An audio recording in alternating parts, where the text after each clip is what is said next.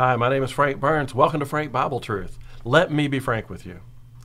Today I want to talk about a question that we often get that really makes you think about your faith. And the question really comes like this. It's in some form, some variation, but it's the same question. Who is Jesus and why does he matter? Well, at Remnant, we run a homeless cafe. I want to tell you about a friend of mine. I spoke with him this morning and he gave me permission to share his story with you. He lived on the streets, but he came from a dysfunctional family. He never really got along with his brothers and sisters. His parents were dirt poor, never really had a job. He worked for his dad when his dad needed help, but before he was really grown up, his dad died. You know these kind of people, right? It's almost like they never had a chance. He was the oldest son, so of course he had to change his plans when his dad died. A lot of responsibility for the home fell on him. Rather than marry, he stayed at home to help his mother and family. Grew up in a small, insignificant town, and he was in the worst part of town. He was a nobody in a nowhere town, really going nowhere. For the most part, he stayed to himself. He was super bright, but he seemed to downplay it. He could have continued learning in school, but instead he just kind of walked away from it. He seemed a bit odd, smarter than everybody it seemed, but still living at home with mom. Kind of a mama's boy. He was very pleasant. Everybody liked him. But at times he just seemed to be lost in thought. Eventually he decided that he needed to go out and see part of the world, but with no money, all he could do was just start walking. So he left and started walking from place to place. He was homeless, but he was used to being poor and never really had anything he'd call his own. Didn't seem to bother him much. All his friends were homeless too. They just wandered from place to place, eating what they could find, sleeping out in the open. Grown men shouldn't be hanging out together like that. They were likely up to no good, people said. A lot of people thought his real problem was mental illness. Sometimes what he said didn't make a lot of sense. One time when it got really bad, his mother brought his brothers with her and essentially tried to commit him. They thought his delusions had gone far enough. He got out of it by basically saying they weren't his family anymore. Couldn't really take medicine for mental illness back when he lived. He lived a bit before that kind of treatment was available. In his time, mental illness was more of a curse than a disease. Those who were mentally ill always seemed to end up on the streets right where he was. Many places where he went, like all the homeless people, he was treated poorly. People saw them as unimportant, unproductive, and really without any potential. They were a lot like people with diseases. Nobody really wanted to be around them. Not only that, but people who hung out with him never really amounted to much either. He seemed to have attracted a bunch of friends who were truthfully seemed to be losers. Very quickly after leaving home and heading out to the streets, his delusions got worse. Some people said he had a God complex. Began telling people that not only did he talk to and hear God's voice, obviously more hallucinations and delusions, they said, but he began to hint to people he actually thought he was God. It got worse, people said. His friends started to believe him too. They too developed his Messiah complex. They said he wasn't born of man, but his father was God. He must have brainwashed them, people said. They said that he must have been drunk with alcohol or worse. He went from town to town telling his stories, and almost everywhere he went, people started to believe him. He gathered such a following that the leaders of the church began to follow him and tried to silence him. He was misleading a lot of people, they said. Over time, it looked like his illness seemed to get worse and worse. At one point, he told the disciples if they truly followed him, they'd have to eat his body and drink his blood. He told them if they weren't willing to die for him, that they didn't truly love him or deserve to follow him. He took them to places where respectable men shouldn't really go. His crazy story stirred up every town that he went to, but everything always went crazy when he came to a place of worship. He kept calling God my Father and claimed to be from heaven.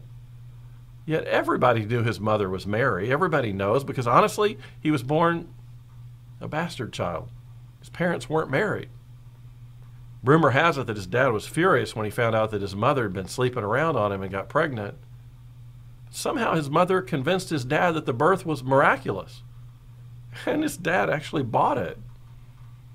They said he should have divorced her and had her killed, but instead he loved her and took this child, my friend, to be his own. Probably in the end it put so much stress on him that he just died at a young age. Maybe that's why my friend seemed to have a fascination with death. He actually seemed preoccupied with it. Talked about it all the time. He even said that people would eventually kill him. Not that hard to predict. The church leaders wanted to. All day long he'd tell his buddies his brainwashed stories about how they should be devoted to him and even, get this, worship him. That's what people said. Eventually the church leaders had enough. He was claiming to be God and almost daring them to do something about it. They had to protect the church. He was becoming hugely popular. But his popularity was with nobodies. It was with the poor and the widows and the homeless and the outcast and the disease and the mentally ill that seemed to fall for him. People said they were so ignorant and so gullible they didn't know any better. These people started following him around and began to believe the stuff he was saying. Church leaders said he was a Satan worshiper. They should know. They said he had these secret rituals where his followers sacrifice people and then eat their body and drink their blood, and some places will run him out of town and try to stone him. His teachings made no sense to a lot of people, and he seemed to like it that way. He said he speaks in stories so people will not understand him. Said his teachings don't come from this world. People said he was certifiable. Finally, the church leaders took care of this. He was becoming a real problem. They tried to correct him, but he just kept going on with his delusions, and the people were getting upset. So they really had no choice. According to the law, he was claiming to be God, and they had to kill him. He made them do it. In fact, it seems he wanted them to do it. He didn't even put up a fight. It was like he wanted to be executed, crucified of all things. Everything he said and did at his trial was crazy, like he wanted to die. Some people just have a martyr complex, I guess. He ended up just like all the other people who thought they were the Messiah. Couldn't really treat those people. They're too far gone in their delusions of grandeur. They all eventually say something that gets them killed. But after this man dies, his followers suddenly become just like him. Only they say that their home now is in heaven because they have been born again. People didn't know what that meant. They claimed that their life mission was to tell everybody about him, that he wanted everybody to become his followers, even though he was now dead. They said he was alive. They claimed that after he died, he came back to life, and some say they saw him. A lot of people who didn't believe in him said they saw him. So now these people are going around just like he did, telling others that they're doomed because they killed him. Can you believe it? This one seemingly mentally ill, crazy guy was delusional and psychotic. And he so transformed his followers that they think they still talk to him, that he guides them. People are killing them and they seem to be okay with it. They just say they're doing what he did, laying down their life for him. A lot of people said this is what happens when you get into a cult. You'll believe anything, follow anyone. It's like you're in a trance. They say you can't talk sense into anyone. That's how these people were. They called themselves the Way. The leaders kicked them out of the temple, took away their jobs, took their money, their stuff, and they just left and said they were going to Samaria and beyond. The crazy thing, this guy who died supposedly went up to heaven, and get this, the people say he's coming back for him. A lot of people said, who in their right mind would ever believe this stuff? And yet that's the story of Jesus. A man who walked on earth for 33 years and never traveled more than 200 miles from home. A man who came from nowhere, a nobody town. Why do you think we're still talking about him today? Why are there churches in every town? Why did we change even the way we keep track of time, measuring BC and AD? Why have millions of people been martyred for believing him? Why did people fight crusades in his name? Why do people hate him?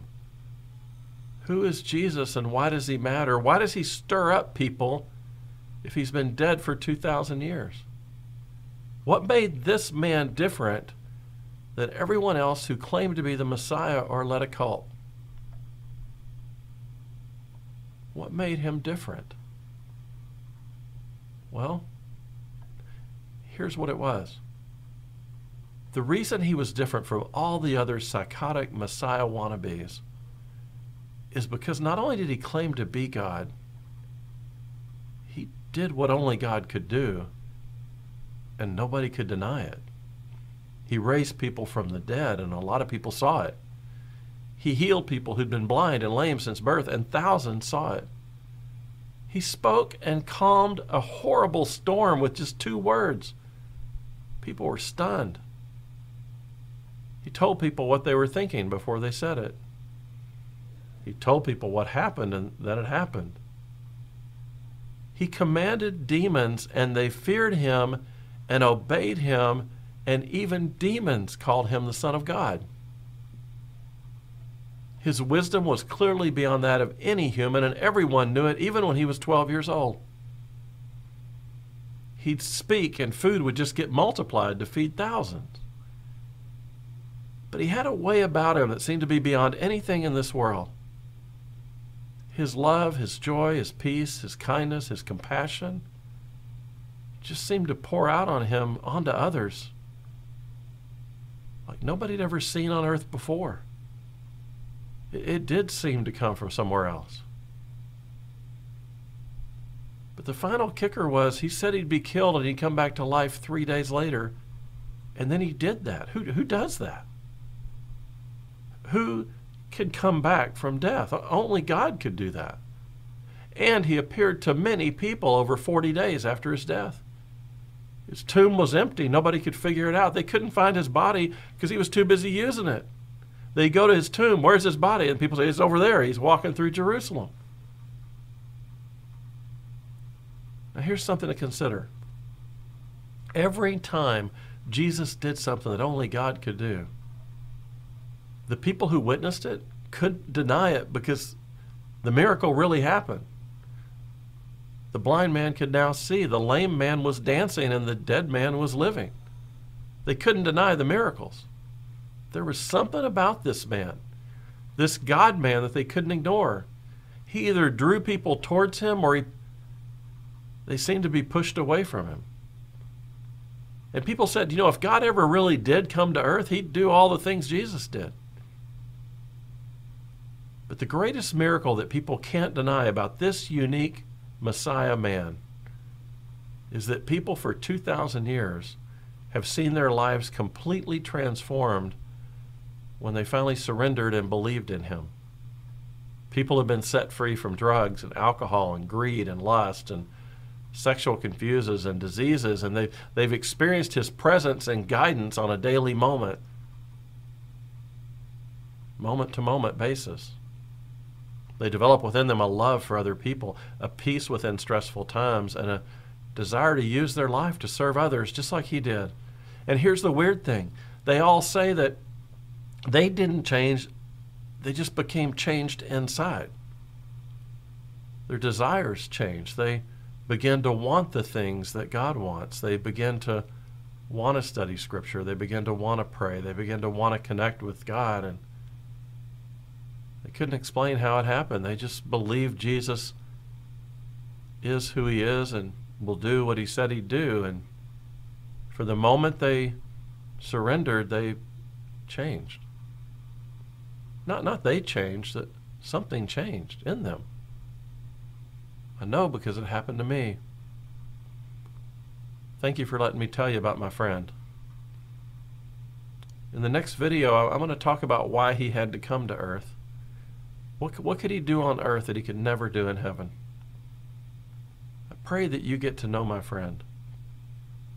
I pray that you get to understand my friend. And most of all, I pray that you love my friend. We'll see you in the next video.